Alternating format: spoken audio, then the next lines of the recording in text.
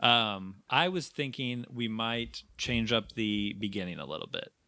Okay, what do you got? Well, Kit seems like she doesn't necessarily like reading through that whole thing every time. So I'm going to include this. I'm going to include this section of us explaining to the viewers why we're no longer going to explain what they're listening to anymore. Okay. Because I think they deserve it. Okay. So hello, listeners. A bit of a preface here. I mean, they're already here. I don't think you have to say hello, listeners. I didn't say hi to him yet. Okay. It's my one job. But yeah, so we're mixing up a little this week, and we're going to skip over Kit's description of the American Friend Institute. But if you are curious to find out what it's all about, listen to episodes 1 through 7, where we do go through the whole script. So, without further ado, shall we begin this evening? So that's it. You've just removed work for yourself. Yeah. Well, going forward, I figured we'd just cut it out. I mean, it's work for Kit. I'm saving Kit time here. Plus, I don't like other people getting the spotlight. I prefer for it to just be me talking for the entire episode. So we could do that. It'd be a very short episode. See what happens. Yeah. I just picture people like listening to these rapid fire, just like binging these podcast episodes, and they're not going to want to listen to that every single time. For sure. Yeah. They're absolutely. Yeah, when it's going like one episode to the next, I mean, eventually you get tired of even the funniest, best, coolest thing. Right. If there's one thing we can be sure that people are doing, it's A, listening to this, and B, listening to the first 7 episodes back to back. Yeah. Definitely. Yeah. Definitely. This would be a very good road trip or road ship podcast. Yeah. I'm sure I'll listen to it that way. So, do you guys envision that people will watch the movies before they listen to these episodes, or if they don't, they shouldn't really listen. Yeah, they that's should kind of what I was throw thinking. their phones in the trash. I was also thinking we should maybe like or just record something and then paste it before the episodes to say like, we are assuming you've seen the movie, we're going to spoil the movie. I don't know. Of course, I don't think we have to do that. This is all. These are movies that Yeah. came out 20 years ago. Like Also, True. like the title of the episode presumably is like Jerry Yes. Maguire. Right. Yeah. That's true. Okay, we won't do that then. How could you even talk about Jerry Maguire without spoiling the amazing third act twist that Right. Matt is still married to her? yeah. Imagine doing a 90-minute spoiler-free review. I would. Yeah. All right. Point taken. All right. Idiot. So, all right, that's it. I'm done. Let's begin. All right. Let me get some water here. We've Oh, already nice. we have already begun. Yes. Let's begin again.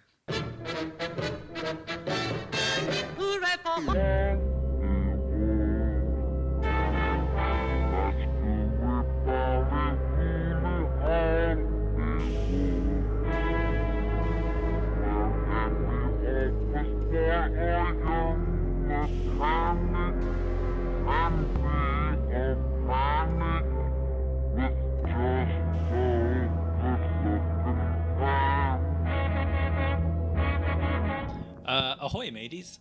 Welcome to Slow Motion Triple Feature, a podcast in which 3 friends watch 3 movies over the course of 3 weeks. Watch? Yeah. Each month, a different friend will select a different triple feature for their friends to enjoy and discuss. I'm your host, Mike Keller, and I'm joined today by my good friends, Kit and Andrew.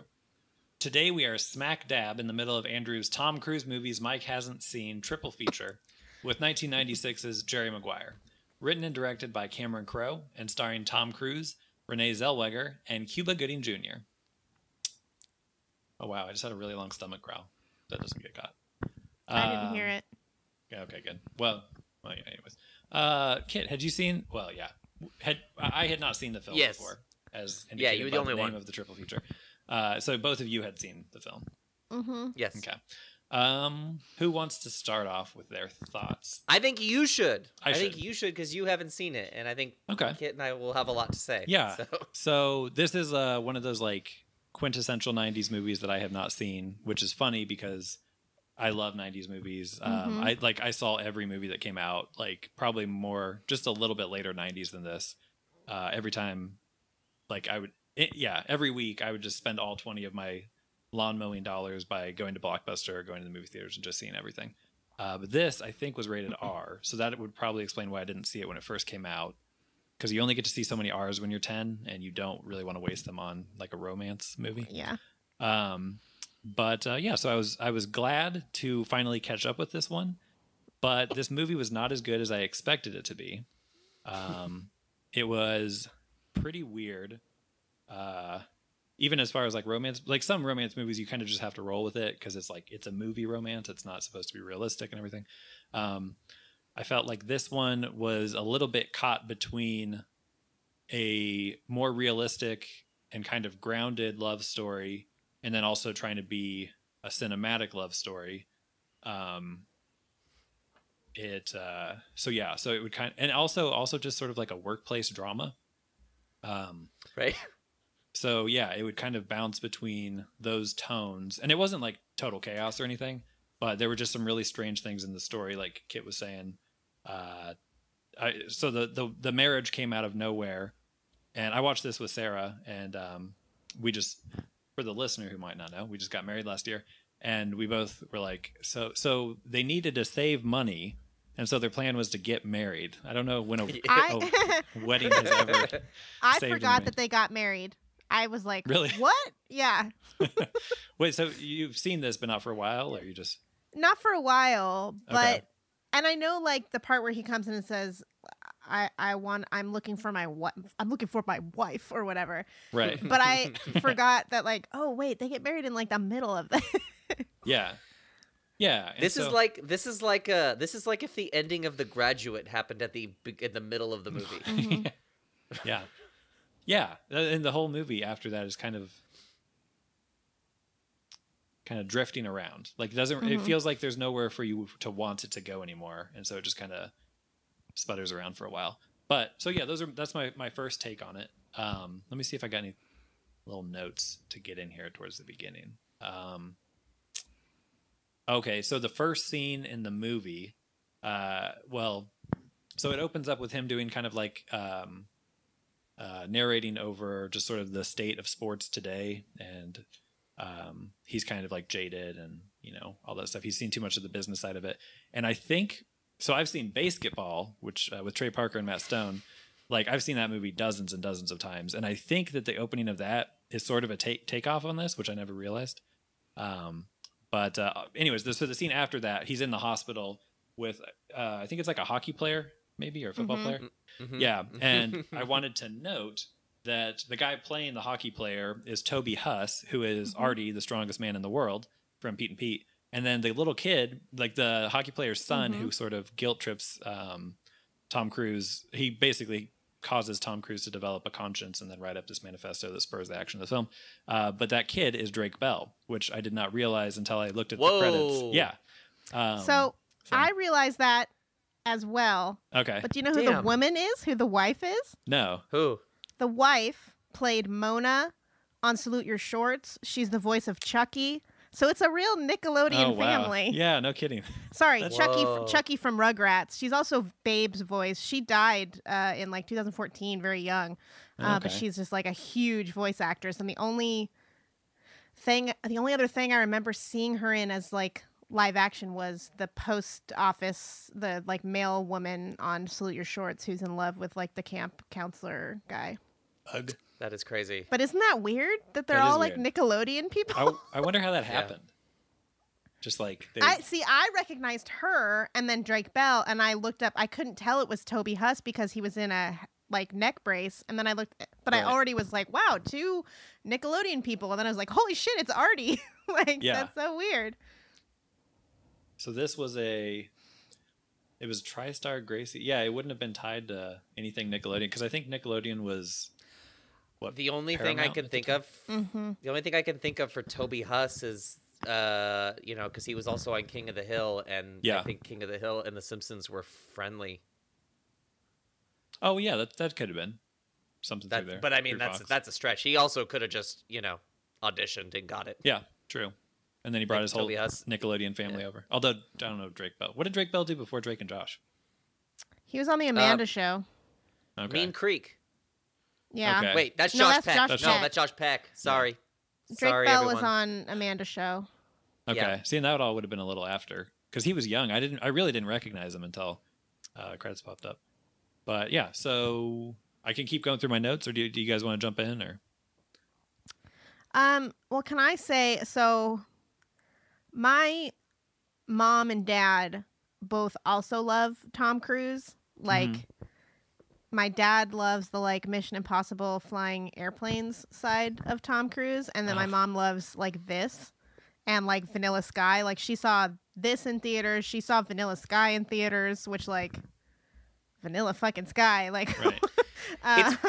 It's weird that she likes Vanilla Sky. It's not weird that she likes this. But so I saw this several times when I was, like, younger. And I did not like it. Like, as a kid who was into, like, romantic movies, I really found this movie annoying. And then a couple years ago, my sister and her partner were visiting my mom, and they watched Jerry Maguire, and they all love this movie. And it's like my sister like doesn't like really any movies. Like anything. Anything. She likes Full House and Fantastic Mr. Fox. Right. And I don't know. Does she like it? I can't think of another thing. Dogs. Does she like it because she's, like, amused by, she thinks it's, like, so bad? Or? No, no. They love it. Okay. Yeah, and I think August loved it too. And I asked her, and I'm trying to remember, I tried calling her right before this to be like, can you remind me why you like this movie? And she didn't answer, of course. But like even she's going to be mad at how I represent her like of this movie no matter what I say. But if I recall correctly, the last time I asked her, I think it was just like everyone is like is nice. Like everyone's trying to be a good person. Like there's pricks who he works with, but like all the main characters are like trying their best. Sure. You know? I can see that. I think that's what she said she likes. But it does, you know, my family. I guess I should say, this wasn't as bad as I remembered it being. Yeah, I had the same reaction. Yeah. It's weird. Like Mike thought it was weird. Like way worse than he expected, and we both don't like it, and we're like, well, it's not that bad. Yeah. Well, but here's the thing. I think because I remember very specifically having a conversation with you when we were in high school about this movie in your kitchen, and this I think is for people who do not like Tom Cruise. I think that this is like this type of Tom Cruise. This is why. This is the Ben Stiller parody, is when he shows up at her house in like the t-shirt and this jacket and the sunglasses. Yes. And the thing is like even when Tom Cruise is doing his Tom Cruise thing, like he's never as cruisy as he is in this movie. But I think he's great in this movie. I do too. Like, okay, so you were making fun of the I'm looking for my wife scene.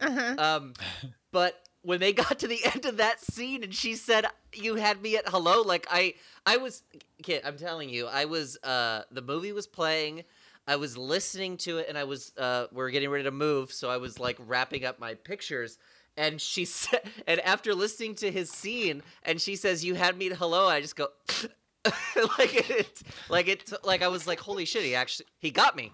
He got me with his stupid, like, 4 pieces of hair in front of his eyes. Mm-hmm. Well, and his conviction in every word. I think everyone is great in this. I really don't like Renee Zellweger, though. I think, as I said the other night, she deserves like 5 Oscars for Judy. But she's great. Cuba is great. Like Regina King is like, everyone's amazing. Cameron Crowe is the problem with this movie.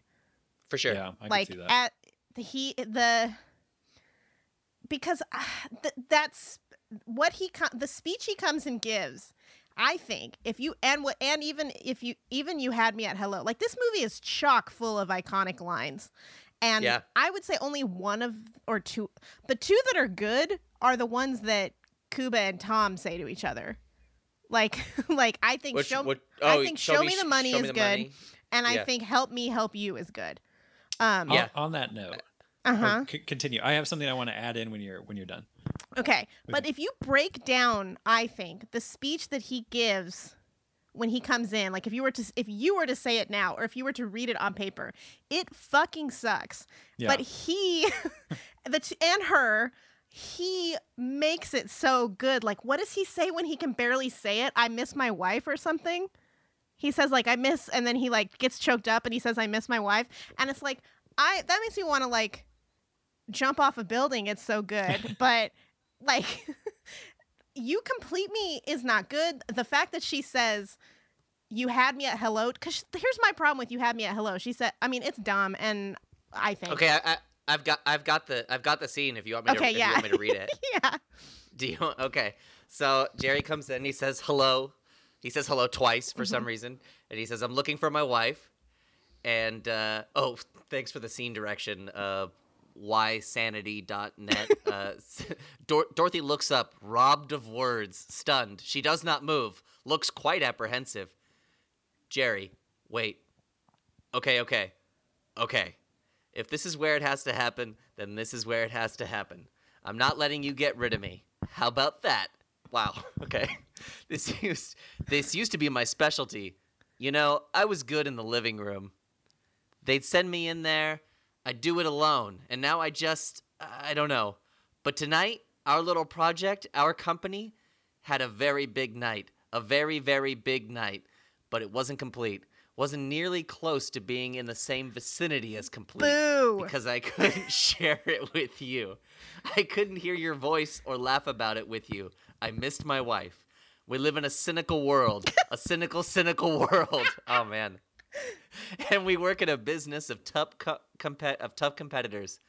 I love you. You complete me. And if I just had Dorothy interrupting. Shut up. Just shut up. Wait, let me do that again. Okay.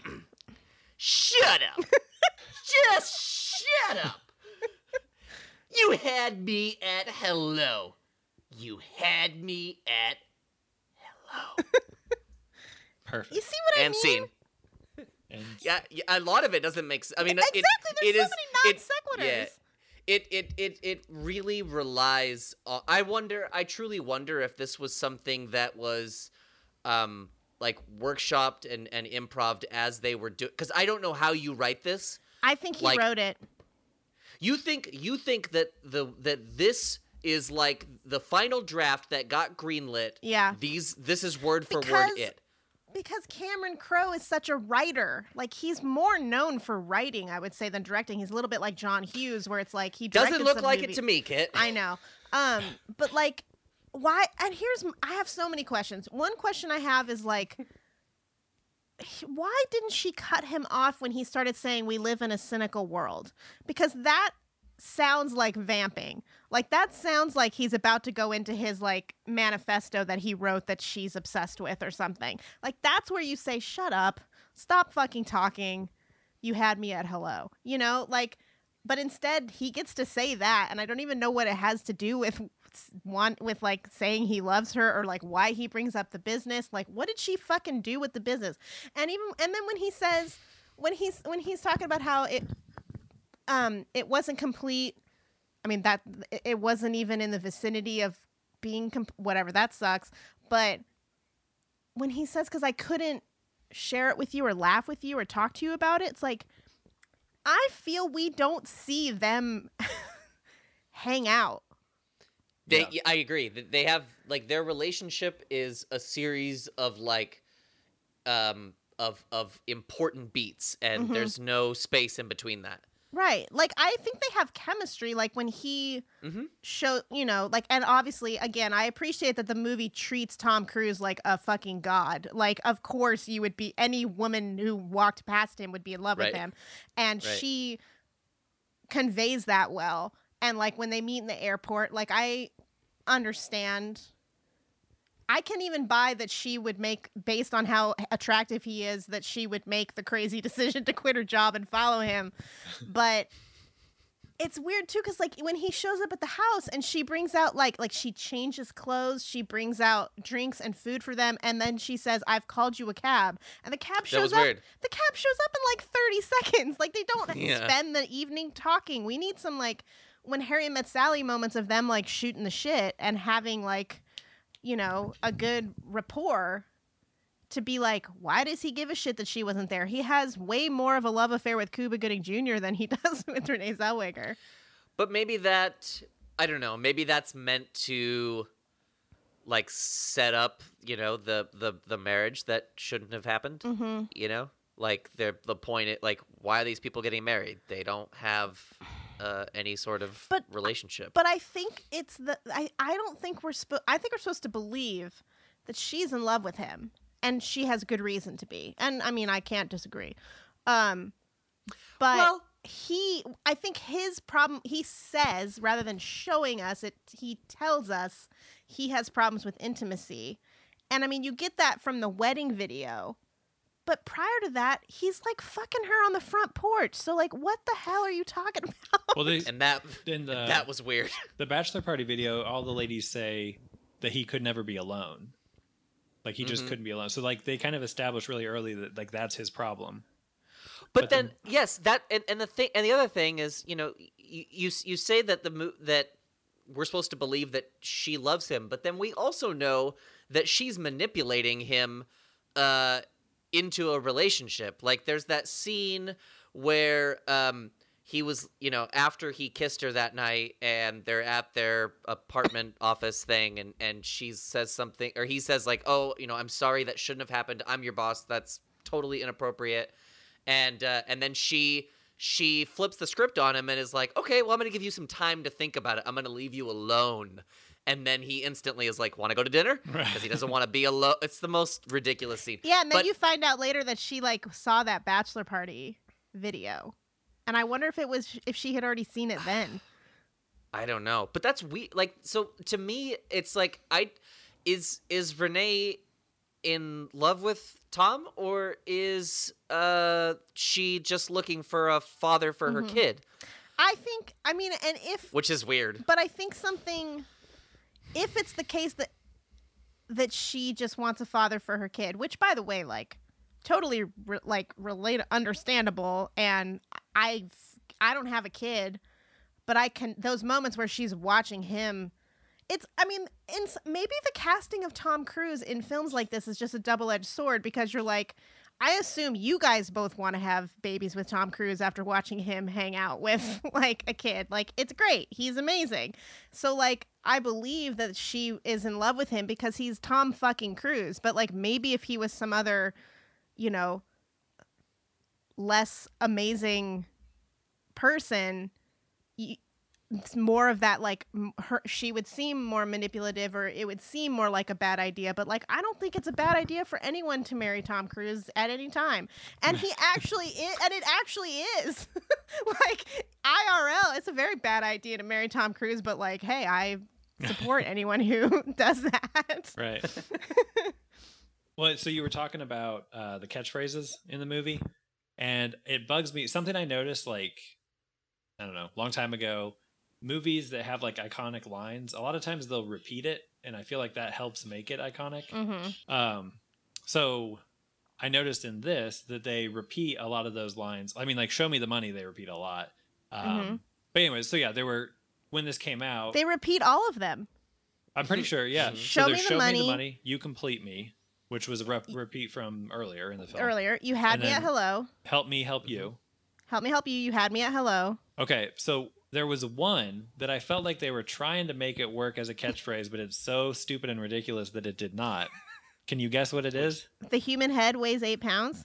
Well, there's that. That's another one. And that did kind of become a thing that people repeated. The one that I was thinking of is, "Tell me you did not shoplift the pootie," or something. He says something about shoplifting the pootie. It's like the way they repeat it, like it's like those other phrases in the film where they really dwell on it. And so I'm like, did he think that was going to become like a phrase in this? I don't know. Shoplift the pootie. Yeah. I don't know. I don't even know what that means. So it's like if you're because Cuba's talking about how he had a single mother, and the guys would come by and kind of like exploit his mother's desire for him to have a father figure, and they would use that to kind of like get with her, but then they would be gone. So I guess it's that he's like, you know, the Pootie being the you know, the JJ female anatomy. Yeah. So the female anatomy. Nice. So yeah, but it's like shoplifting I think that's what they were trying to say, but I couldn't help but take it. It was bad. Yeah. Yeah, it was stupid. I noticed it was stupid. There was something else talking about. I was gonna say something about Jonathan Lipnicki, because I feel like I feel like in my mind, I always thought of like kind of conflated like him in this movie to like Julian in oh god, what's that Adam Sandler movie? Big Daddy. Mm-hmm. You know what I mean? Like that, basically the kind of child actor that you hate, Mike. Yes, yeah. But I don't think that I didn't think that this time. I felt there was two things that I noted.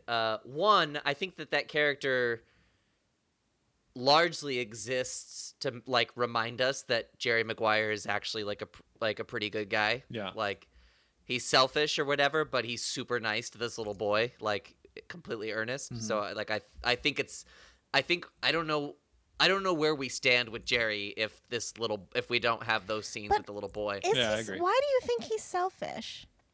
I think he's just very. I don't know about self. I think I just mean he's very, very self-absorbed. Like it just doesn't seem. It seems. I mean, I know the movie's called Jerry Maguire and it's about Jerry Maguire, but like, he's one of those people that I think, especially like if you look at him through Renee's character, like she's drawn to him, but like we don't know much about her. It doesn't feel like he's engaging with her in the same way that she's engaging with him.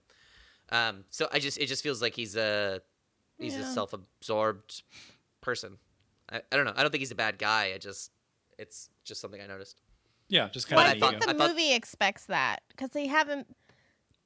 They like Kelly Preston said. I mean, it's hard to know since the movie hates her if she's supposed to be the voice of truth. I related to her a lot, but she said like, you.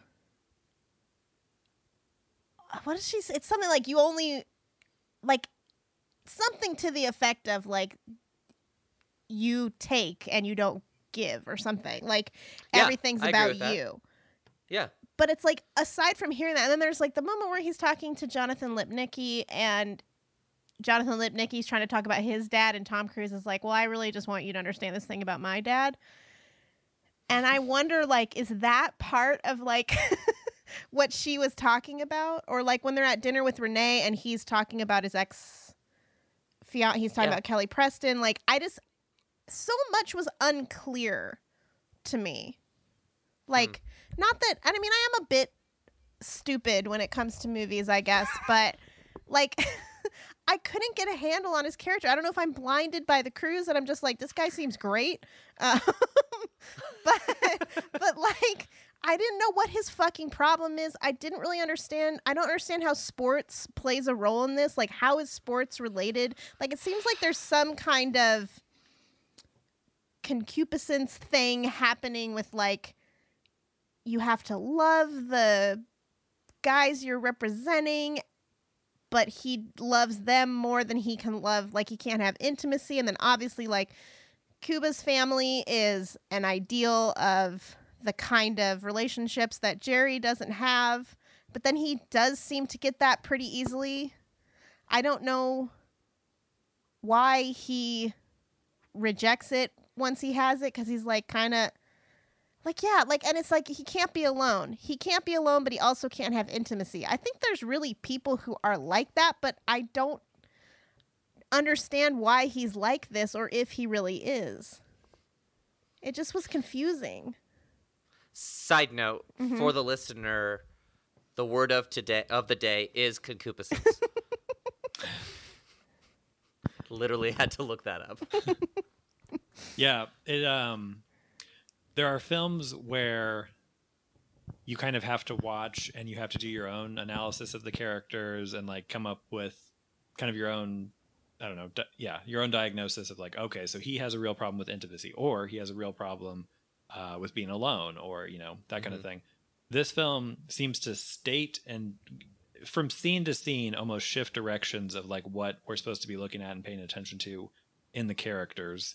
And then just in terms of plot, kind of like you're talking about with what does the sports have to do, or what do sports have to do with any of this? It really just sort of rambles along, and it almost feels like it's like a day in the life kind of movie. I mean, it's obviously covers a lot more time than that. But yeah, it's like very scattershot, I guess. And also with their relationship with Tom and Renee, like we were saying, I think Kit was saying it. We're missing key scenes of them just kind of shooting the shit. We don't see that like, oh, this is a really good relationship. We also don't see like, oh, this is an absolutely terrible relationship. So like with all of the characters and like with the plot, I'm not sure what I'm supposed to care about. Right.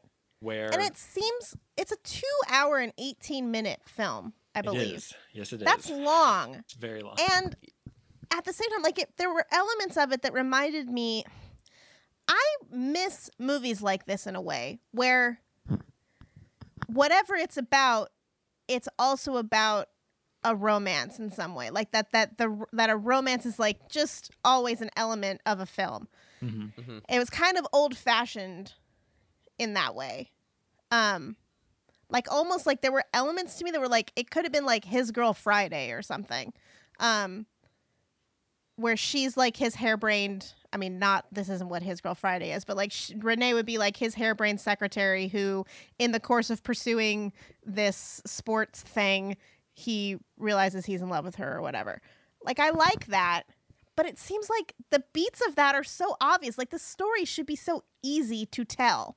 Like, it's so straightforward. You just have to come up with, like, some way that the sports shit with Cuba is a metaphor for life or love, and they can't fucking do it. Yeah. Well, I think in this movie, like, struggles to know which thing to focus on. Mm-hmm. Like, I think early on in the movie, that is what's happening. Yes. Like, you have this girl who's clearly falling in love with this charismatic sports guy, and then the Jerry Maguire sports guy. But I feel like the movie, like, for long stretches, will abandon either plot thread, like, in large part, like basically it feels like the love story is the B plot but becomes the A plot, and then the sports stuff becomes the B plot later, and then it kind of swaps back and forth here. It's sort of weird, and it feels, I mean, it's almost 2 movies. Like imagine Jerry Maguire romantic comedy with Renee Zellweger about 2 people who start a business and fall in love, and then imagine like Jerry Maguire sports guy Uncut Gems type movie. Yeah. Like I feel like you could make both. But it's a little bit like, was it was the last film we watched Cocktail? Yeah. Where we said like all the important scenes are gone. In a way, like Jerry Maguire isn't quite that, but when he comes back to her, and part of the premise of wanting to get back together with her is that our little business had a very big night tonight. I'm like, do you even have a business? Is she part of it? Does she still work for you? Like, she doesn't. Right. What does she fucking do? What's the name of your company, dude? Well, like, why not show her? Because it seemed like part of the movie. And I'm about to get real fucking feminist on your ass. But it's like, maybe part of it seems like, like she goes, I think at his company, she's like a secretary, right? Uh-huh. I don't know. I don't know if she is. I'm not really sure. But it kind of seems, I mean, she says this to Bonnie Hunt that's like, I'm excited about something in my career for the first time. But it's like, that's the last time we fucking hear about that. Like, later in the film, she's wearing a suit, but I don't know what she does. Or, like, when you would think, like, it seems like part of this movie would be him realizing that she has some great facility for this work, you know? Right. But it's not. Like, we don't know, like, what she does. All he does, the only thing we see is him stifle her. Yeah. Like, she and like, does she ever? Because she just like is gonna move to San Diego, and then she doesn't, and then they break up. So is she just like not have a job? Like, right? I just don't know what she does, and like why? Yeah, it's like it doesn't because it is so divided between these two plots, it doesn't really fully realize either of them. And I think it would have been really easy to just have them feel more connected. Like watch is it Sports Night or whatever? Yeah. Aaron Sorkin make show. Make it like that. Like that's his Girl Friday, basically. Unfortunately, Sports Night I don't think started until 1999. But that's like I don't know. It's just strange. You know, actually watching this made me think of Sports Night for the first time in quite a while. I feel like that probably was pitched somewhat on the popularity of Jerry Maguire, because this was like a phenomenon when this came out. It was huge. Mm-hmm. Oh yeah. Mm-hmm. Oh gosh. You know, I've always thought. I think I always thought that Cuba didn't deserve his Oscar, but on this rewatch, he does. He does deserve it. He's really, fucking really great. Those are the best scenes in the movie, easily. And she, Regina King, is great too. Is that her? Yeah, I get her mixed crazy. up with Hall. Also, yeah, she has not aged at all. I know. Was she like 17 in this movie or something? I don't know. Weird. Yeah, she's really fucking good. And it's interesting because it's like, even though it's this big, like, crazy football playing character, it didn't feel like he only existed to serve Tom Cruise and Renee Zellweger's plot to me. Like, in a lot of ways, his family life is more fleshed out. He has his own, like, I feel like we know more about his background than we do Tom Cruise's background. Yeah. It's like a fifth movie within this mishmash of movie. But it's like, maybe the movie should have been... I mean, I feel like the best scenes were probably... I don't know. It's like I said, Renee and Tom, I think they had very good chemistry. But all the best scenes are like Renee and Bonnie Hunt and Tom Cruise, Cuba Gooding Jr. and Tom Cruise, Cuba Gooding Jr. and Regina King. Like, all these other mixes of people are better. I feel like that might be almost like going back to the them not like they shouldn't be getting married. Like, I think that might be by design in some way, and then he shot himself in the foot because you don't really buy their relationship, and then they have to bring it all back with that one "you had me at hello" scene. Here's the thing, though. I do buy their relationship. Like, why? Well, maybe just because they're Tom Cruise and Renee Zellweger. Like... Here's what I buy. I buy that they are two people who need something from each other. I don't see it that way. But the movie says this. This is what the movie literally tells me. The movie tells me that Tom Cruise cannot be alone, and that Renee Zellweger is 26 and with a child and has no husband or father for her child. But I also believe that she loves him. I believe she's infatuated with him, and I believe that she falls in love with him, but I don't like her anytime. I mean, this is just a problem, I think, with movies where, somebody goes on one date and then they love each other the next day. Here's the difference between you and me. I know you. I've known you for a long time. It takes you for fucking ever to be comfortable being like, okay, I love you. Okay. I mean, not with you. In fact, you are Jerry Maguire, because you tell me you love me after like a day of knowing me, but then like you're very like careful and conservative in, your romantic life, I think. And then I in every case, tell people that I love them in, I don't know, 3 days, or we haven't even been on one date yet, So like when she said to Bonnie Hunt, like, by the way, I love him, I was like, oh, I now relate very strongly to this character. Like, so, that I believe. I think I do believe their relationship. So kind of to be the to be right middle in the middle ground. of both of you. Yeah, I do believe their relationship, but it's not a relationship that I would want to watch in a film. It's not like, they're not fun characters. I don't enjoy watching them fall in love. I don't enjoy watching their relationship because it's pretty dysfunctional. and it's not like dysfunctional and interesting or fun or in. But when does it become dysfunctional for you? Pretty much when they get married. She's getting ready to move.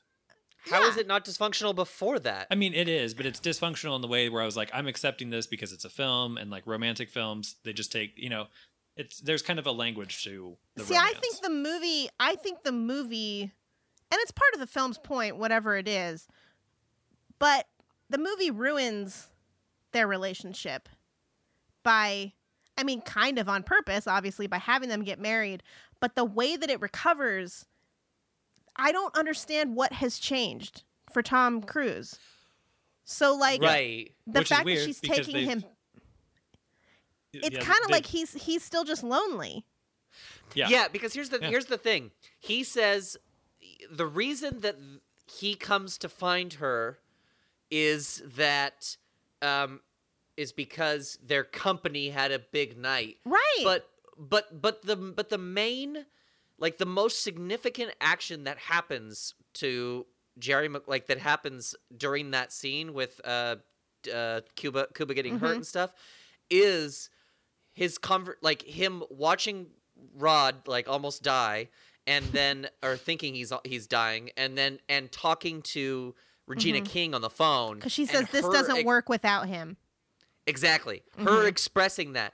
But, like, Tom Cruise doesn't come back and say, my best friend almost died tonight and left, and his family was.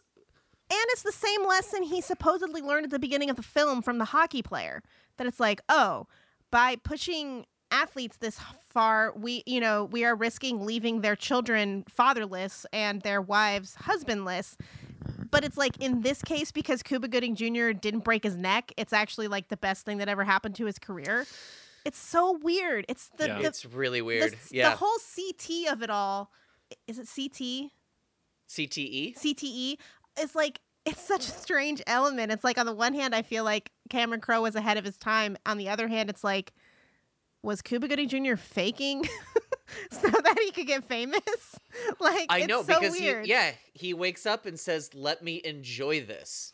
And what was the premise of? What were the stakes of that game? I know it was Monday Night Football, but it was also like, it was like the game before a championship of some kind. But they said that the Cowboys, who they were playing, right? Was it not? Was it not the Cowboys? I thought they were playing the Cowboys. I'm not sure. I thought they were playing the Cowboys. They were wearing blue. And they said the Cowboys are a lock for the finals or something, which means that. So what is this game? Yeah, it's like those simple things where you just are like, what happens in this football game? Why does this football game matter? And also, like, another problem I had, like, consistently in the movie is, and it's a problem with Cameron Crowe, is it's like it's acted so well. These people do such a good job of selling this material, but it's like Cameron Crowe, for me, always just goes a little too far in, like, how he thinks human beings behave. Like, I agree. It's just a little over the top. Like, I think the show me the money scene is hilarious, and I love it. And I didn't remember. I know knew, like, Tom Cruise yells it, but I didn't remember, like, how he yells it. Yes. And I had the same reaction. And it's He's really so funny. It's super funny. I'm probably going to watch it again, like, after this podcast. But then the scene where, like, Cuba Gooding Jr. is celebrating his football injury thing. And I'm like, this would not happen. Like, right. They wouldn't let you do that. Yeah, they wouldn't let you do that. The crowd, the crowd wouldn't be like, "Hooray, he's not dead." It just was so strange. It's like, this is a movie that depends on the screenwriter being knowledgeable about how, like, sports agency stuff works. And they think that football players get famous by getting knocked out and then getting back up and taking up 10 minutes of airtime to, like, celebrate not being dead or something. Right. It's just so strange. It's weird. It's also kind of just weird how the movie wraps up in general. Like, you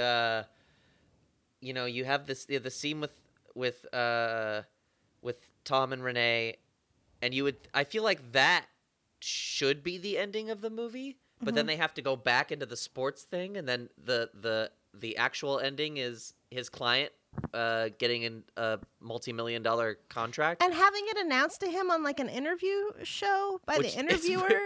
Right. Yeah. Very strange. It's weird. And then there's just like a very like tacked on the end is this thing with him and his wife and the kid in the park or whatever. But it's just I don't know where the weight. Yes, I see. Cause that's a good point. And the Jonathan Lipnicki throwing the baseball thing is a big part of it because it's like, for most of the movie, I'm like, this movie is about love, but like, the sports element is like a metaphor for that stuff somehow. But then at the end of the movie, when Jonathan Lipnicki throws the baseball, I'm like, oh no, the movie is about sports. Like, it's not about, like, him committing to a family. Because, see, I think the fact that their relationship is messy and not perfect is part of, I think, why it's supposed to matter that he commits to it. That she comes with a kid that he loves, but it's still, like nobody did anything the right way. And, like, they're watching Cuba and Regina like the whole time, and they're so perfect, and like I'm like, as part of the kind of what they're anxious about, the fact that like they aren't, and she's like looking at other couples all the time at like how like from the outside, like so I think part of the message maybe is it's like, this isn't perfect, but it's real, and it's actually more romantic because it's not perfect. But then there's still elements like he comes in during the divorced women's like super kind of like heightened movie magic-y kind of things, like that's where that speech happens and all that stuff. Exactly. It's unlike, it's not like Marriage Story where like everything feels so organic, but it's also not like heightened enough that it's like super cinematic. I don't know. Well, it's weird, yeah, because like I think maybe like halfway through one of my notes is like I was asking like, is this movie sort of like commenting on like doing like a Scream type thing with romantic comedies? Like, because there were I actually do appreciate that the idea seems to be that this is kind of a dysfunctional and messy relationship, and it seems like it wants to undermine like certain tropes, like people love it, people falling in love overnight, that sort of thing. But then the movie also builds their relationship on these heightened cinematic moments. So it's like I don't know. I don't know what I'm supposed to think. Well, like one of the ones I pointed out of like my list of like things that like Cameron Crowe doesn't know how people act is like when she's listening to him in First Class. Like, first of all, you wouldn't be able to hear him. Like, second, remember when she gets down on the floor of the plane? Yeah, what was that? Like, who has ever done that? What was that? I Where don't remember that. She's on the plane with her son who's just barfed, which sounded like coughing, but he's a little kid, whatever. I won't sweat it. But he did his best. But she's listening to Jerry Maguire talk to George Stephanopoulos' wife, and she's like, I guess, swooning over the story. And she's kind of leaning forward so she can hear it. And then like she falls to her, she like goes down on her knees in the aisle, basically. Like she's on the floor of the plane, Michael. Well, here's the thing is in the 90s, airplanes had a lot more room in the seat area. Yeah. So you could lean far enough forward to you fall. could lean right into First Class. That was the other thing. Right. Is she's like, it's so crazy to look at her seats and then hear her bitch about first class, like knowing what we deal with today, and also the fact that she and her like 4-year-old son had 3 seats to themselves. Like, yeah, that's bullshit. That's bullshit. Shut the fuck up. Like, you have no idea. Yeah, in reality, there's somebody dying from coronavirus in that seat. So.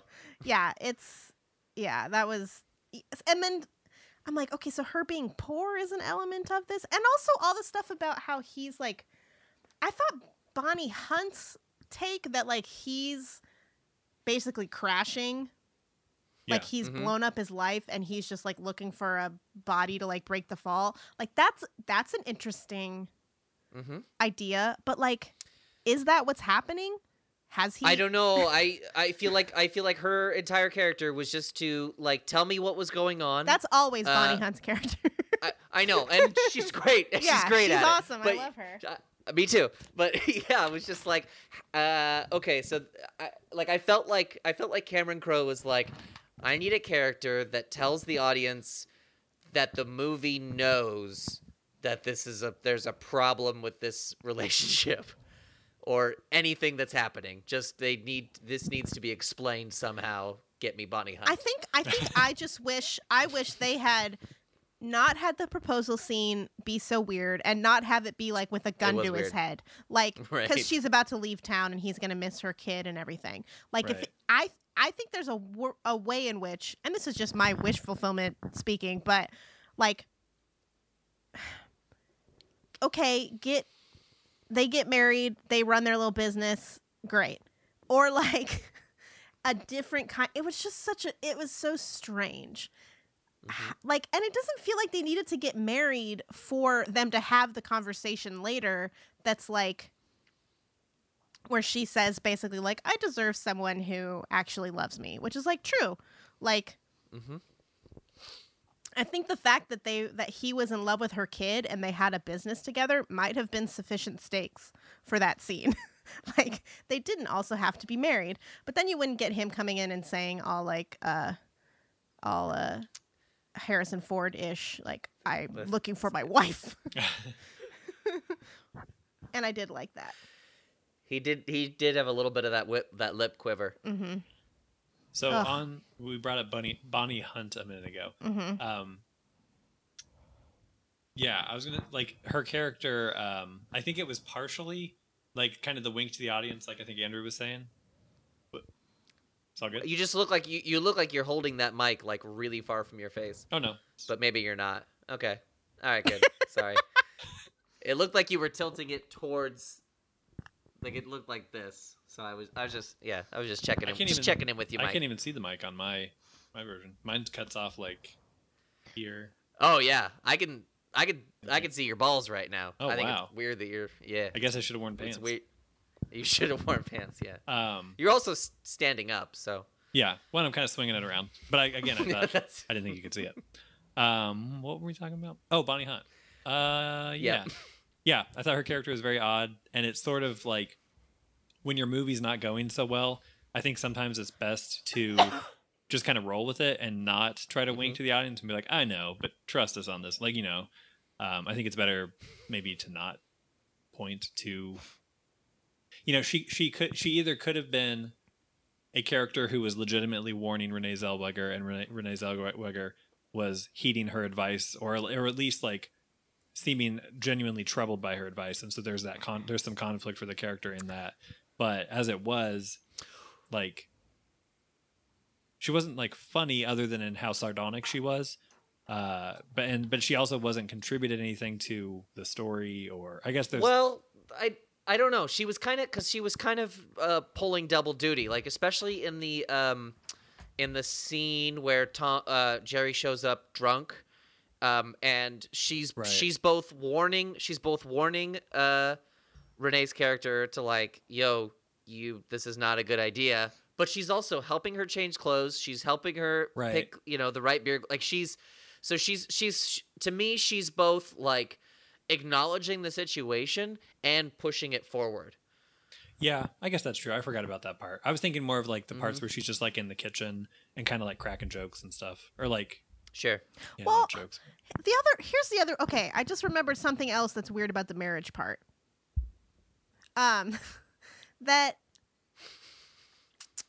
So remember, Bonnie Hunt in the kitchen reminded me of it. So like the next morning after they fuck, and Renee's in the kitchen and she's like, I stopped relating to her character at that point because like it was a real 180, because I was like, oh, she loves a guy after like 12 hours.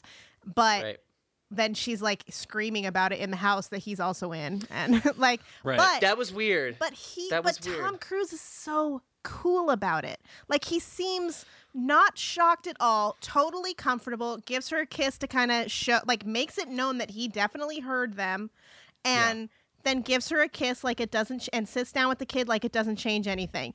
But then he freaks out when they get married.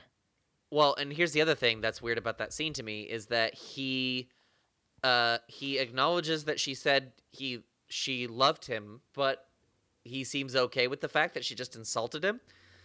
She says, I love him for the man he wants to be, and I love him for the man he almost is. That's not nice. No, it is. You're sensitive. Are you? How so? I love him for the man he almost is? That means she doesn't... Kit, that literally means she does not love him. She loves how hard he's trying to better himself. But it means she doesn't love him in his current form. No, she loves him in his current form, which I think is the first thing she says. And then she says, and I love him for who he's trying to be. Okay. It's romantic. It's also funny, like, because, I mean, her love for him, it's so only a fucking screenwriter. Like, this is so Aaron Sorkin-y to be like, she's in love with him because the memo he wrote was so fucking brilliant. I know. And she's like memorized it. Like, are you fucking kidding me? It's so I gotta read this dumb. memo. So lame.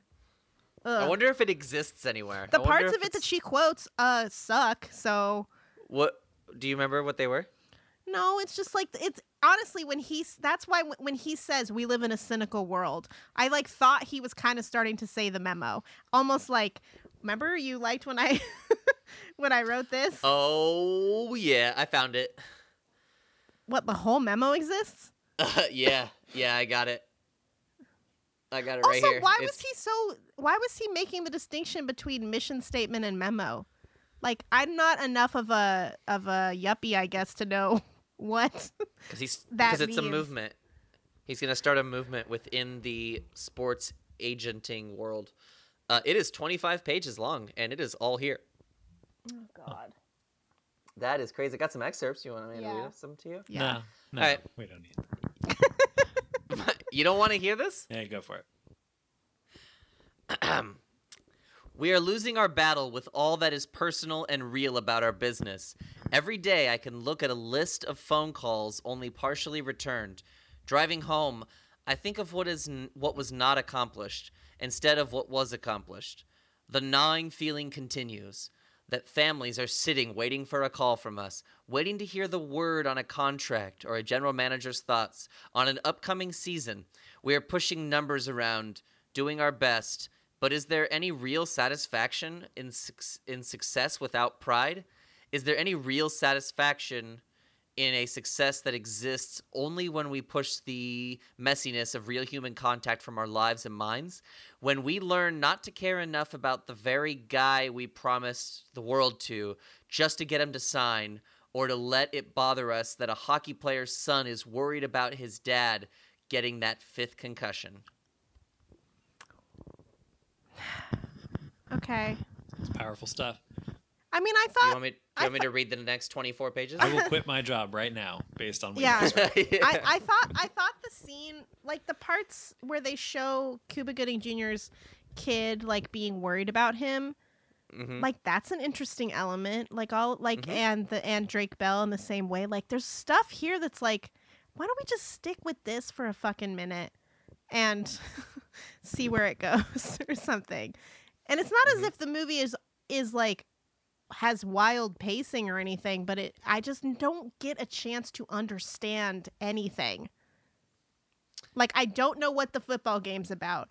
I don't know why Tom Cruise is like this. I don't know what Renee's situation really is. I don't know what sports have to do with this. I don't understand what Cuba's contract is. Like, what his situation, like, all of this seems so basic and important to me enjoying the movie. To like, should I see if I can find his Cuba's contract? Yeah. I mean, it was something about like he was gonna make very little money, but it would turn like that, into more money. But then Tom said, if you get injured, it's over. And I'm like, yeah, why? there was some contract. Yeah, it's if he's a free agent, he's not under any contract, so then if he gets injured, Okay. You don't have to pay out any sort of contract. Okay. Well, and it also means that he has basically this season to prove himself and get bought by somebody else. Okay. Yeah. Well, thank you, Mike. Now I understand. Sure.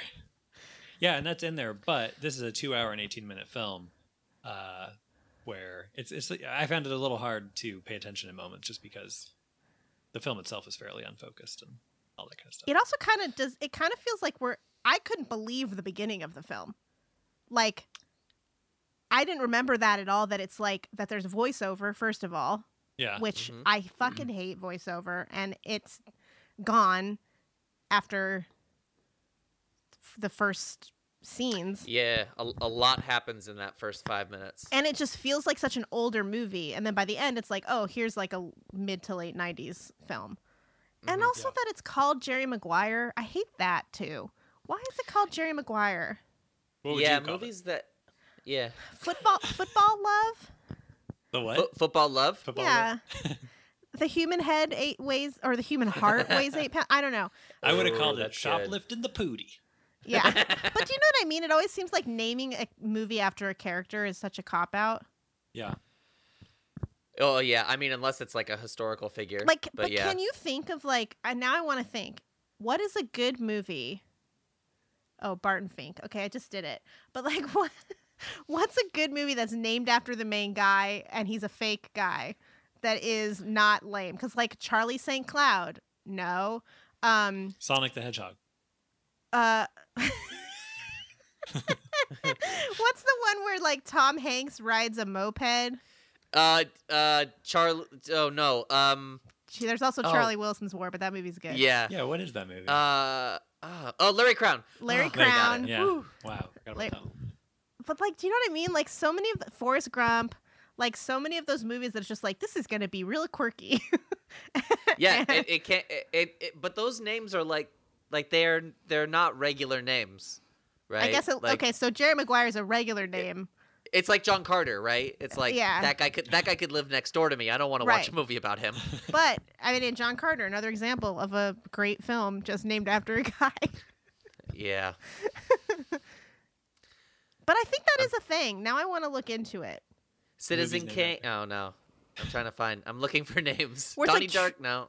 Yeah, Donnie Darko. Donnie Darko, but that movie's good. Edward Scissorhands. But see, I don't count that because that's like Snow White, you know, like. I googled names that are people's names, or movies that are people. Whatever, movies that are people's names, and and Jerry Maguire's on here. Yeah. This is a terrible list. I had a couple other notes. Me too. Let's have them. I haven't figured out any place to put them in the conversation, so let's just roll through them. Mm-hmm. Okay.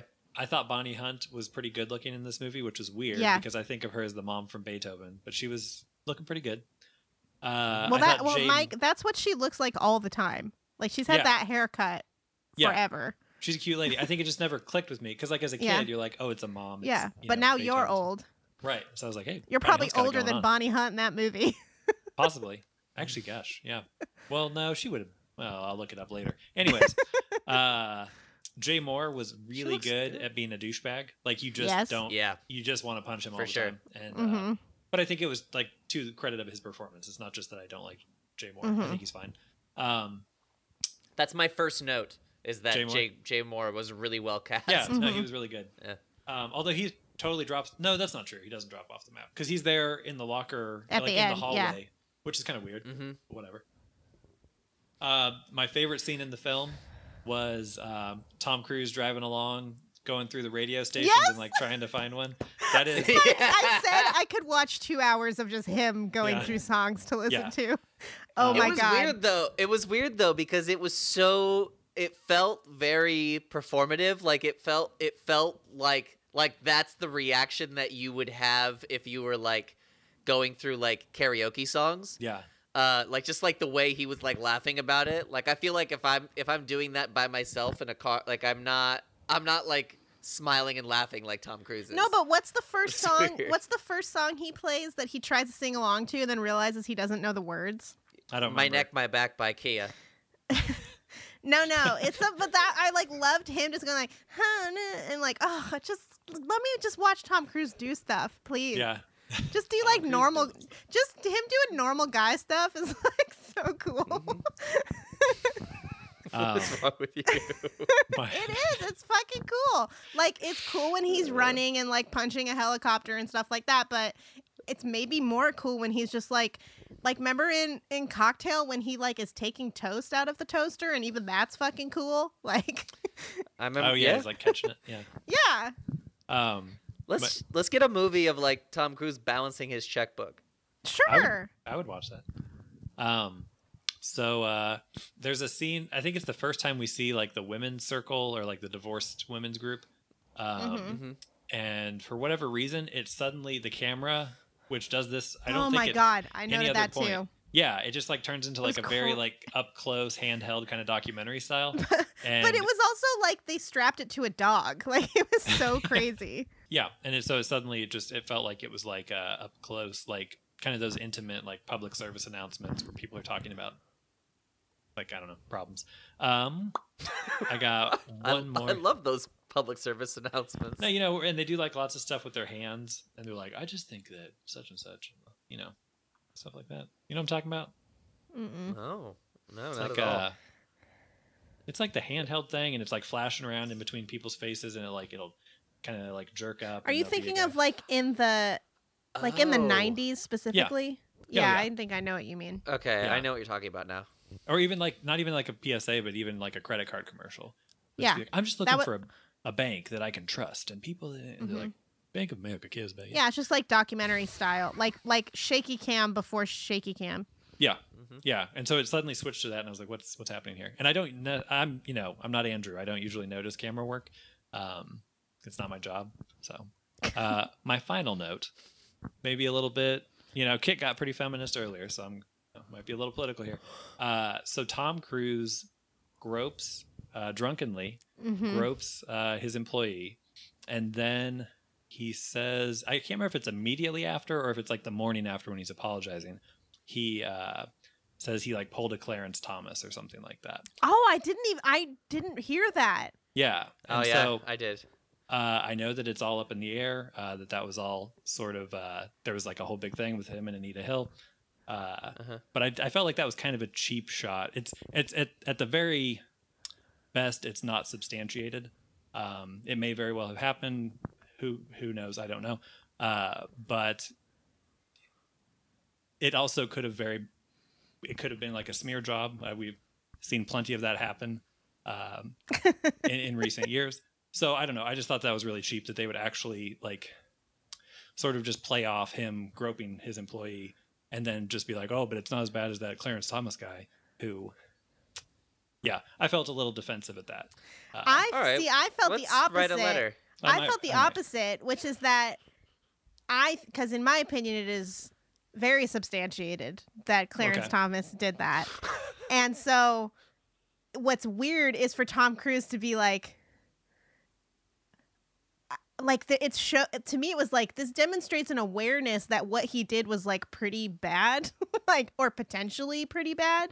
Right. Like, because it is like, I didn't remember this part either, but I found it shocking when his hand lands on her boob. Yeah, and that was not great. And here's the thing. It's not because like that shouldn't be in a movie. It's because I don't want fucking Tom Cruise to do that.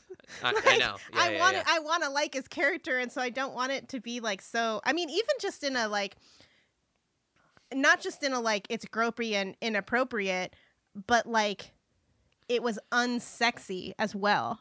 It was unsexy, and you don't want Tom Cruise to be the guy who just got, took this single mother away from her. I mean, she left her job willingly, but just like her life is in his hands, and he's showing up to her house drunk and groping her and making out with her. It's almost a little worse than just like an ordinary boss groping, because like she's like they're in a particularly desperate situation, and she's shown like a particular amount of faith in him. But yeah, my reaction to hearing you say the Clarence Thomas thing is like, that almost makes it sound like he really knows that it was a serious fuck. Like it just is.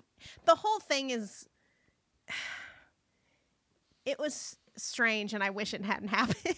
It was at the very least, it was a weird thing to put in the movie.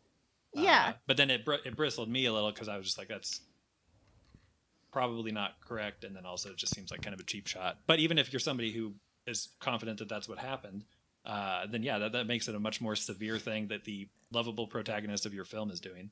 Probably could have. Well, yeah, that's the thing is it's like it's not like I'm like there should have been heavier consequences for him groping her. Like, no, I don't want that either. Just don't have it happen. Yeah, just we're have fully in him touch control her breast intentionally. Fine, I don't whatever. as a fictional film, we can fully cut that out. Yeah, but it almost felt like I think that was kind of possibly about because she has some comments. There's sexuality is strange in this film. Because she kind of talks to Bonnie Hunt about like basically she has not been fucked a lot in her life and maybe not for a long time, like maybe not since her husband died.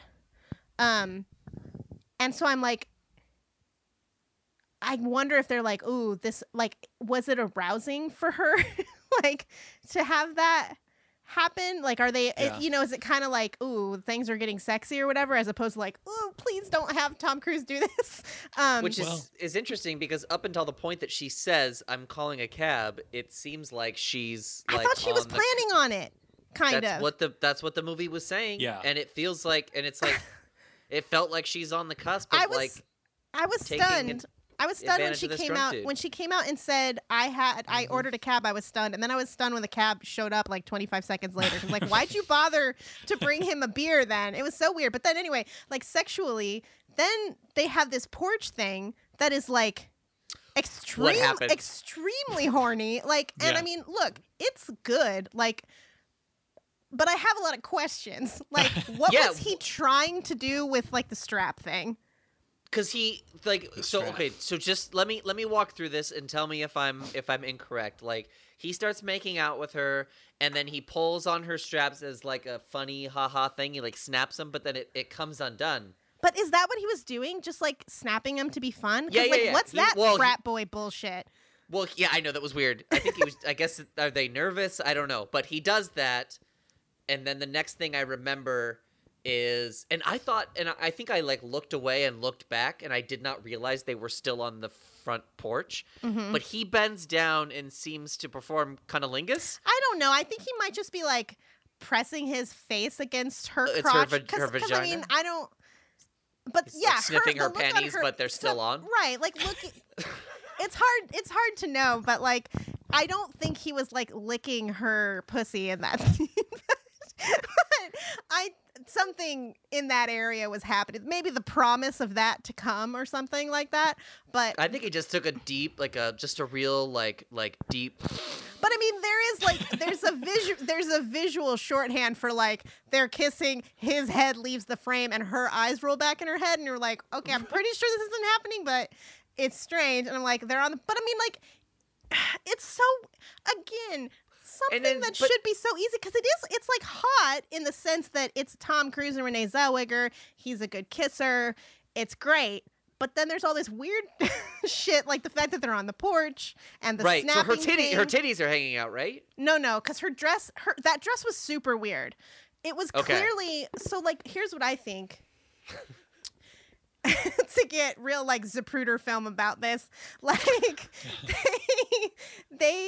the dress was, I bet, came strapless. Like, they bought it or designed it to be strapless, and then they added straps so that the strap thing could happen. Because if you look at the structure of the dress, and particularly in the back, there's no danger at all of that dress falling down in the front. It's basically it has like internal support. And it's built like a corset. So there was like, those straps are purely decorative to begin with, which is usually not how like a halter situation would be, which is what they were. And it's also weird that like they snap, right? And like they snap back against her skin. Like there's a snap sound. Am I wrong? Yeah. Like as if he was snapping her bra. But it's a string tied around her neck. So like, if it came untied when he did that, it wouldn't snap like that. You know what I mean? If you were like snapping a bathing suit and when you pulled on it, it came untied, the elastic wouldn't then snap back against. It just was like, what the fuck is happening? Like, so many weird complications for this moment. And back to the sexual thing. Okay, so I want to read you my notes for this one part. Let's see if I can find it. Sorry. Can cut this. Wow, I took a lot of notes actually. Okay. Well, first I was like, on the porch, really? And then what's he trying to do? What was he trying to do with the snaps? Because apparently it didn't work. Anyway, but then I said, oh, I've always wanted to have sex to Haitian fight song. Like, that was super cool. That is a fucking sexy song. And I'm thinking that I'm like, oh, cool. I didn't remember this part. They're going to have sex to this awesome Mingus song. That's sick. And then they go like, what the fuck is this music? I'm like, God damn it. It's jazz. I knew that's how you'd react. I was so mad. It's like, if you can't fuck to Charles Mingus, then what the hell music can you fuck to? Yeah, it was really, really, that was really weird. But anyway, back to like the sexuality of the film. Mm-hmm. Don't you feel like the subtext of the post-marriage stuff was that Tom Cruise can't have sex with her? What? Yes. Why? They're not having sex. Like, once they get married, they're not doing it anymore. Well, that is what happens when you get married. But you know what? You guys didn't pick up on that? No. But like, I got the impression that things had cooled off, but I didn't get the impression that it was like totally over and done with. I think it's like I think the subtext of like his problem with he says an intimacy takes on a different mode. He says that like I can be a great friend, but I can't be intimate, or I struggle with intimacy or something. And they're like this scene in the bed where like she's kind of like seems like she wants to have sex, and then Jonathan Lipnicki comes in and he like hugs, like he pulls Jonathan Lipnicki up to watch TV with them, and she's like, I feel like her expression there is like, well, I can't be mad about this. Look how sweet he is to my kid. But she's like, actually, like, I wish my kid would get the fuck out of here and we could have sex. And then when they're watching Cuba and Regina at the like dinner table before she goes into labor, and they're like making out basically, and then they're like Tom Cruise like kisses her wrist and then kisses her head. It's just like extremely chaste compared to like two people who were fucking on the porch like a little while ago. I think there's something there of like Jerry Maguire like stops having sex with her once they get married. Like, he can't have sex with a woman that he's like committed to or something. Yeah. Isn't that weird? No, yeah, I think it's not just like a weird little element for you. Yeah, but see, again, I have no idea, and it's not like I need every movie to point out every little detail to me. But this movie was so all over the place that I was like, well, surely if they had sex on the porch within, I don't know, weeks of knowing each other or whatever.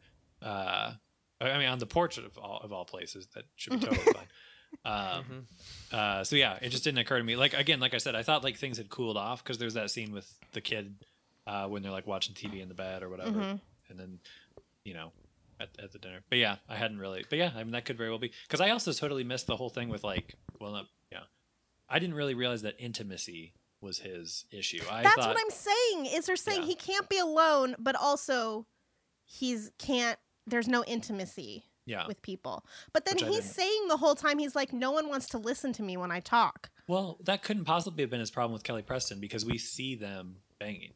Talk. Yeah.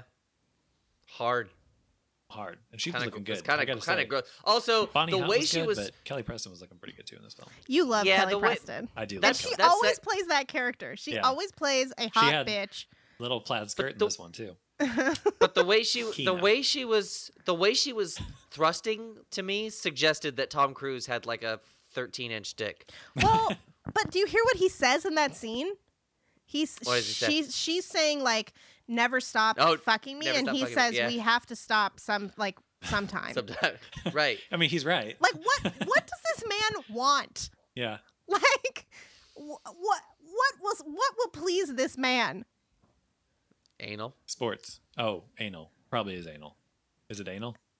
It's always anal. Okay, yeah. It's probably Wait, anal. you're saying okay. I was thinking like him getting pegged for some reason. Maybe. I mean, that's been a persistent thing. I don't know. I wish we were recording this video feed because as Kit said that, her eyes looked up and off in like a very dreamy way. You can't even see my eyes with the glare coming off these glasses. I can see your eyes. I thought that was your eyes. Just yeah, demonic. I'm the Iron Giant. No, but anyway, just another thing. Like Tom Cruise's or Jerry Maguire's sexuality is like just another element of like, what the fuck is happening? Yeah. Who is this I don't dude? know. I think that's partially Tom Cruise. Like I think this is like the time that Tom Cruise is shifting into like he's still like a sex object, but also like you get the feeling that he's a non-sexual being. Yeah. But I think when they're like when he's just kissing her neck and décolletage and all that on the porch, I'm like, this is sexy. Like he's I think he's great there, but then it's just mixed in with all this weird shit that isn't Tom Cruise's fault, like the fucking business with the straps and stuff. But like don't you think he's sexy in Eyes Wide Shut, and that's after this? I think I see him as a person with a sexuality in Eyes Wide Shut, but I don't think he's like sensual or. That's interesting, though, that he's playing the same guy. Is he? In a way, he's like a guy who is is like less intimate with his wife than he is. I don't know. There's like, and he's someone who's like freaked out by sex in some way, even though it's very unclear in Jerry Maguire that's like, I don't even know if that's an intentional element of this film, but it's certainly to me what the film is communicating, that like he can't fuck her once they're married. And yes, Nicole Kidman and Tom Cruise can have sex once they're married, but it is like he's freaked out by the idea of her being an actually sexual person. The first film he was in after this was Eyes Wide Shut, which is weird. Well, probably because he signed on for Eyes Wide Shut before Jerry Maguire, and then it didn't come out or get finished until 1999 or whatever. Yeah, no, right? It took a long time to make. Yeah, no, I just mean you're kind of saying you felt like his character continues through. Yeah, I think it does. I think it does. He's like a very like intense professional. Yeah. I think of his character in Eyes Wide Shut as much more developed, and so that didn't necessarily click with me. But I think of the Tom Cruise-ishness. Of Jerry Maguire. I do see that. I mean, it's Tom Cruise. I do see that thread. That's kind of interesting. It also reminded me deliberate. In Cocktail and in this movie, there's a lot of business around him being a loser or potentially being a loser, and like the word loser and people calling him loser. Sarah took issue with that. She was like, when Kelly Preston called him a loser, she's like, who calls people losers? I related to Kelly Preston a lot, too. I kind of thought she was right about a lot of stuff. Yeah, she seemed pretty cool. I'd hang out with her. But I do think that the movie hated her. Yeah. Oh, definitely. Although, no, she was pretty, shrewish or whatever. What's the thing? But what did she do that was that bad? I mean, trope. Sorry. You mean that like the nagging wife? What do they call it? There's like a. I mean, maybe shrew. I don't know. Shrew. A bitch. That's it. Well, I was gonna ask when you guys were talking about that, what role of Tom Cruise's is like the most sensual, or his because he's obviously very attractive, and there's something about his like ruggedness and his energy that's sexy. But like in terms of like a sensual love scene, have we seen? Because you guys have seen so many more of his films than I have, and a lot of them it looks like are just like action films. This is a really good question. I think I don't think he's drawn to that. Yeah, I think maybe I don't think he is either. But I would probably say I haven't seen Far and Away. Maybe Interview with the Vampire. Yes. Yeah. Okay. Yes, that's it. Yeah. That's absolutely it. Does he have a love interest? The scene where he's biting Brad Pitt's neck.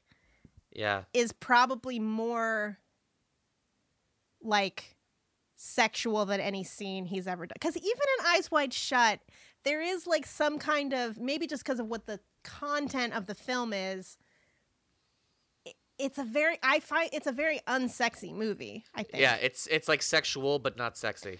Like she's like very beautiful and sensual and amazing in it.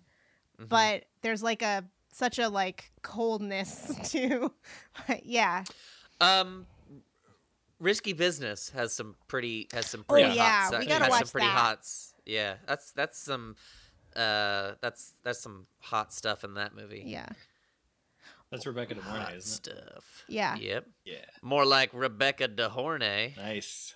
But it is weird, like when he's having sex with Kelly Preston in this movie, and I know it's supposed to be it's supposed to be like weird, like it's like a Showgirls kind of sex scene a little bit, but like it's not like he's not into. There's nothing.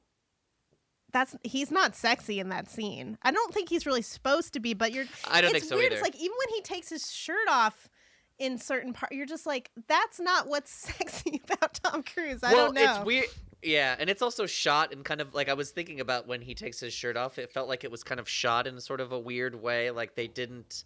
But I agree, he does have he has like a great physique, but it's not like Brad Pitt's like seemingly effortless, like perfectly chiseled, just like he was born that way. It looks like a man who's worked very hard to Have you guys seen Rock of Ages? Because that might be a candidate. Like I don't find him sexy in that movie, but I think that's him trying his hardest to be sexy. Like really? That's the most like this guy's supposed to be a total sex god, and he's shirtless the entire movie, and he's more ripped than he's ever been, which I don't prefer. I don't want that for Tom Cruise. I want Tom Cruise to be like kind of like not skinny, but like like almost normal, but like a great body. You know what I mean?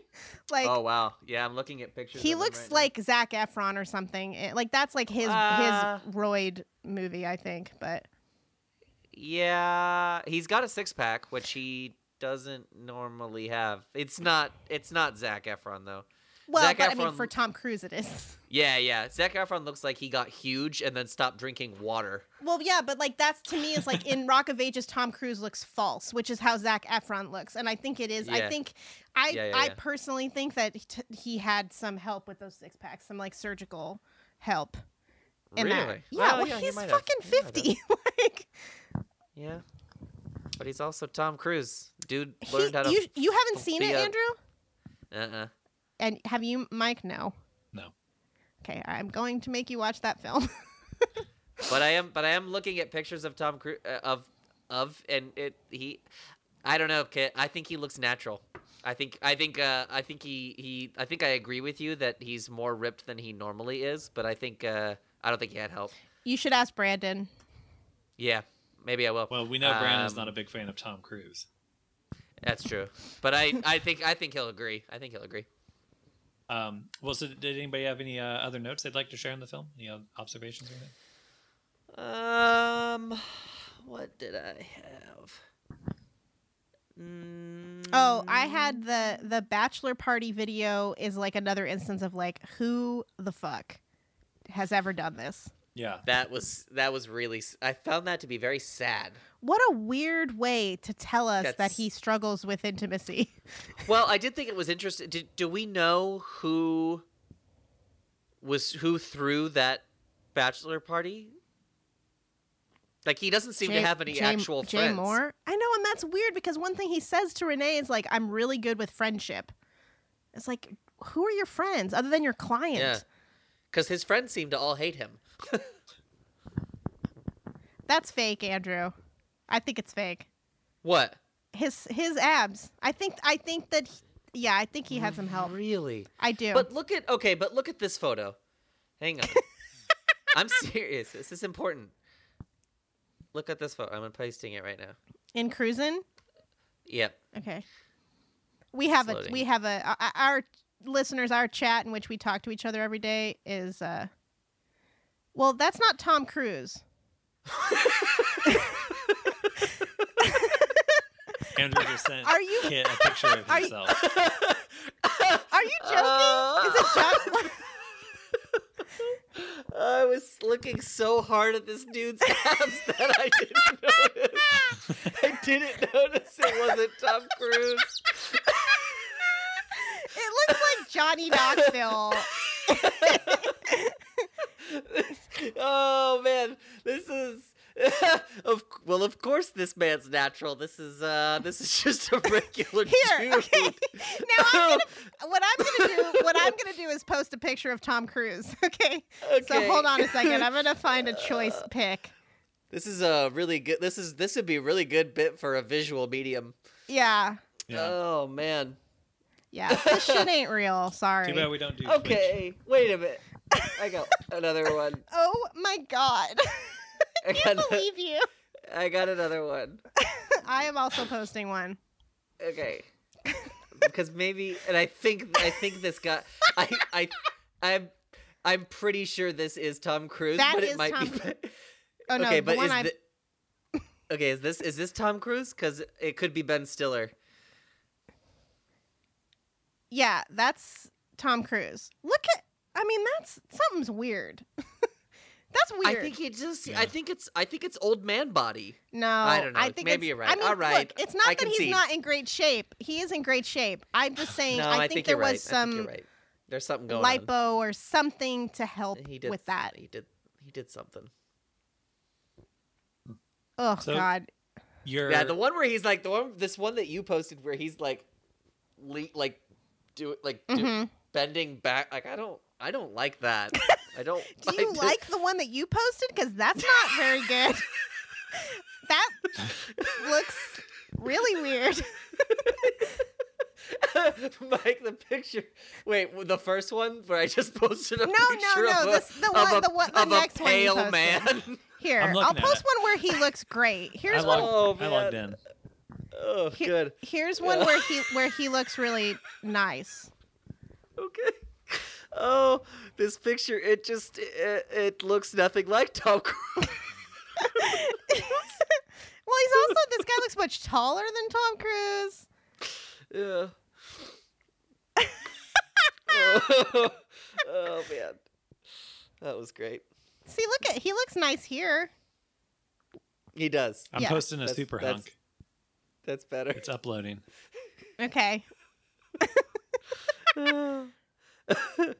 Oh man, I just keep scrolling back and forth, and I love this picture too, because this dude is just—he's clearly doing some sort of Stacey Jacks cosplay or whatever. No, honey, this is this musical. Oh. Mike just posted a picture of Simon, our friend's baby. Okay. So, Stace, this is a musical. It's a jukebox musical. So, like, who's the Nerdist guy? Hardwick. Chris Hardwick was like originated this role. He originated it? Yes, in LA, as a musical. Is this Chris Hardwick? No, but there is video of Tom Cruise and Chris Hardwick singing, and it really does not. It does not. I love that picture, Mike. It does not. It does not shine. It does not make Chris Hardwick look good. It makes Chris Hardwick looks like he wants to outdo Tom Cruise. Ooh, you shouldn't even try. Yeah. Anyway, but yeah, so that's maybe just another guy who was playing that role. Okay, cool. So what you're saying is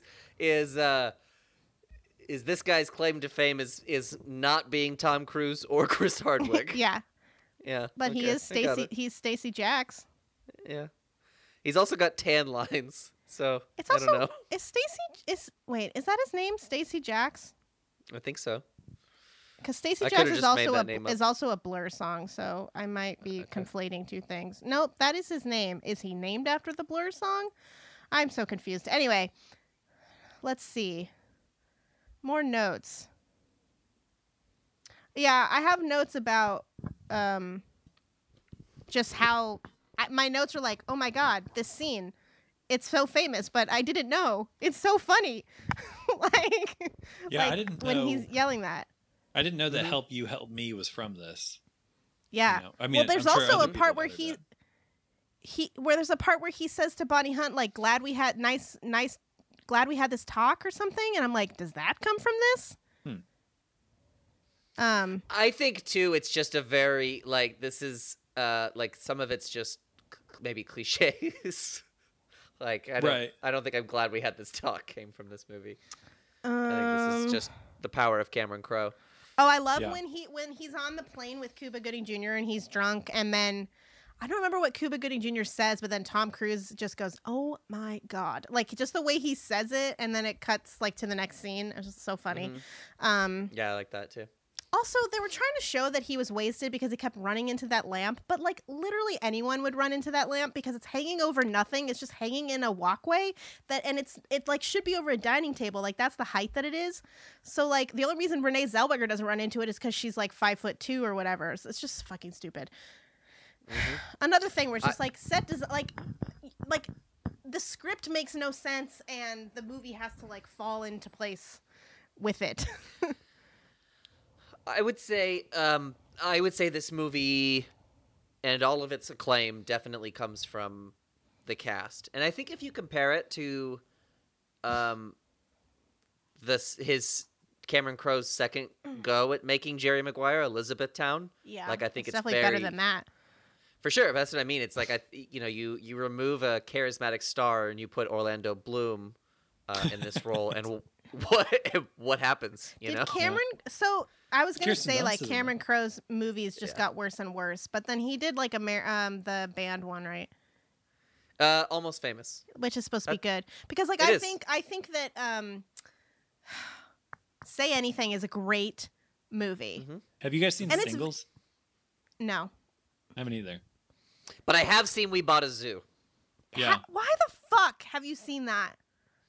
Because I used to watch everything when I was in film school. I'm in film school. Everything. I have to watch We Bought a Zoo. Yeah. I watched a movie plus every single day for 3.5 years. Yeah. I said I wish I was Jonathan Lipnicki because he gets to be like hugged and kissed by Tom Cruise all the time.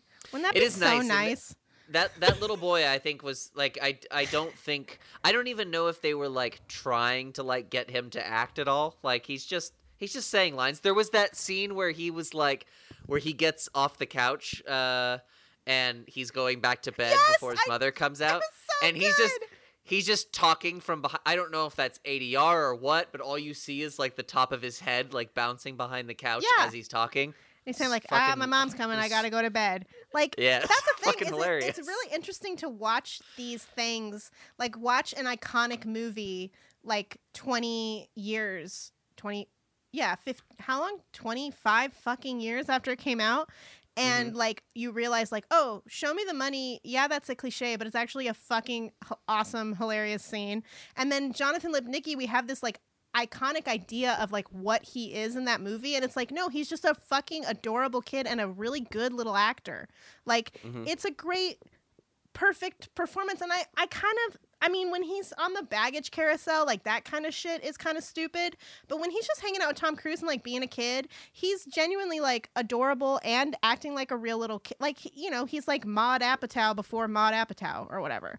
Like, it's really cute. It just feels like a very real little kid doing his thing. I was going to say regarding Lipnicki, I found him to be a little bit cutesy, but as much as I hate cutesy little kids in movies, I thought he was kind of at the better end of that. He was like genuinely funny in moments. Yeah. He's having things like the human head weighs 8 pounds like thrust upon him. But in the moments like Andrew mentioned where he's just like, because like I noted that too when he's just like walking back to his room, like that, he's great at that. Like the parts, it's like anything else in this movie. The stuff that fucks with what's good is like the script. It's Cameron Crowe. Yeah. It's not the performers. Like they're doing a really good job. Well, I was going to say real quick, I noticed this, that the critical reception was pretty good. Box office was huge. Critical reception was actually pretty positive, and not only that, it was nominated for Best Picture at the Academy Awards.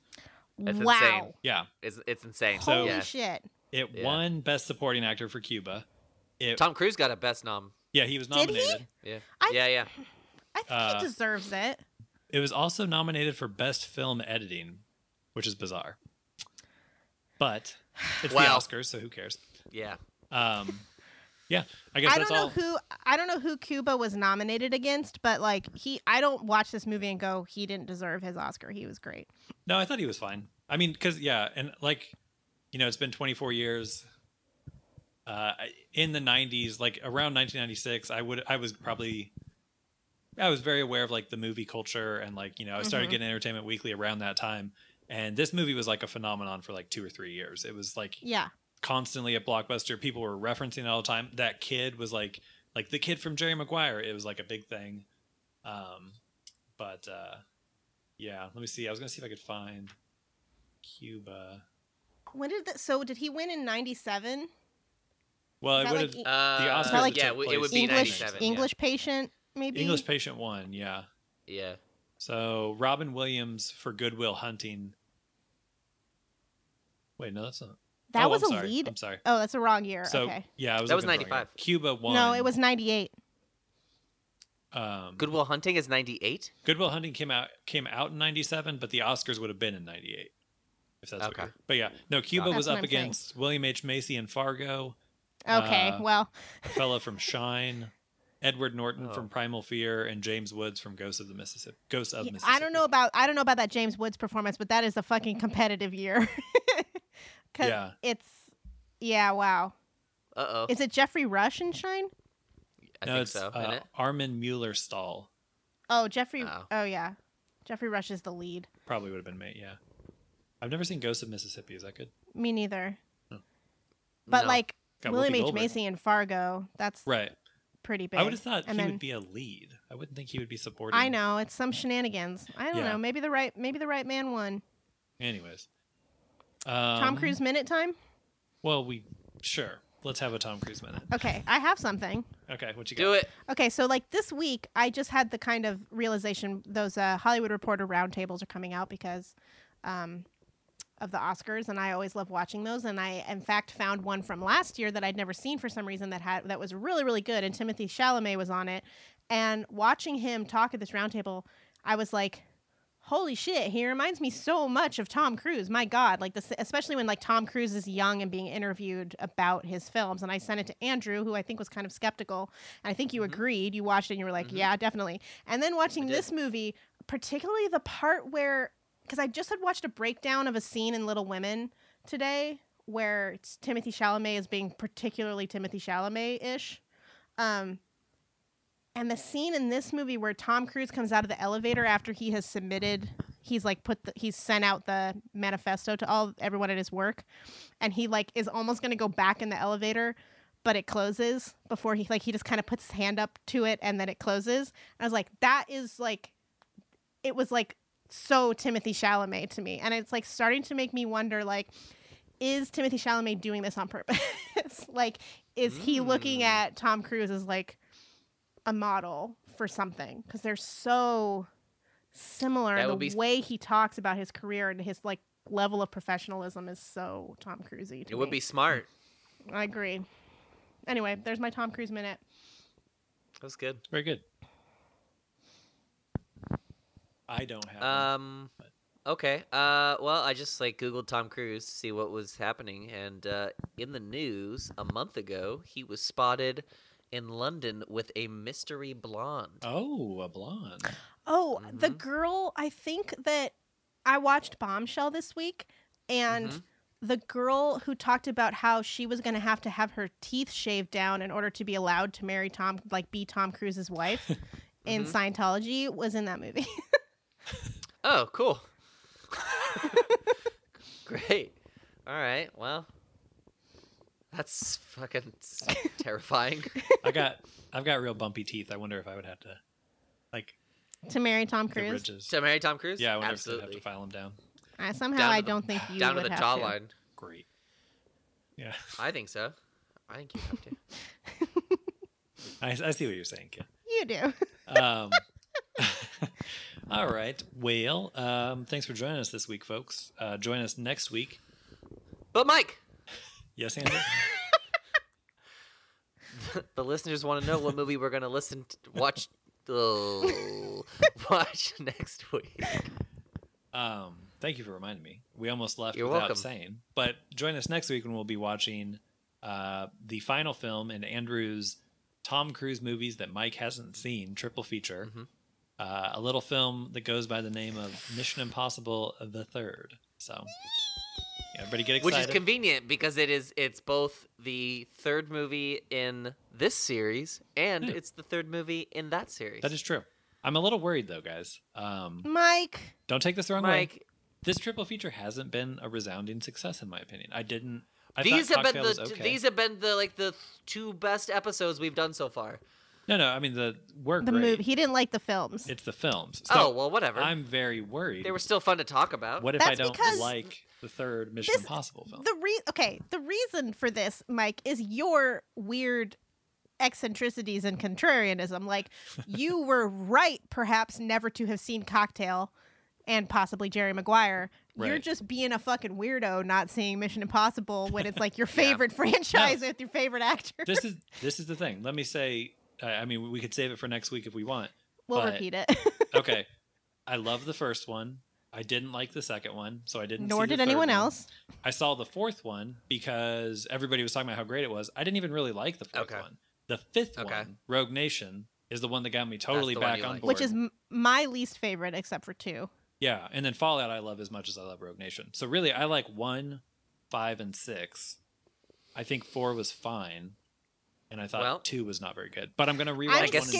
I'm scared to say, like, I'm very nervous for this episode because I think, unless you're a fucking asshole about it, I think you're going to fucking love this movie.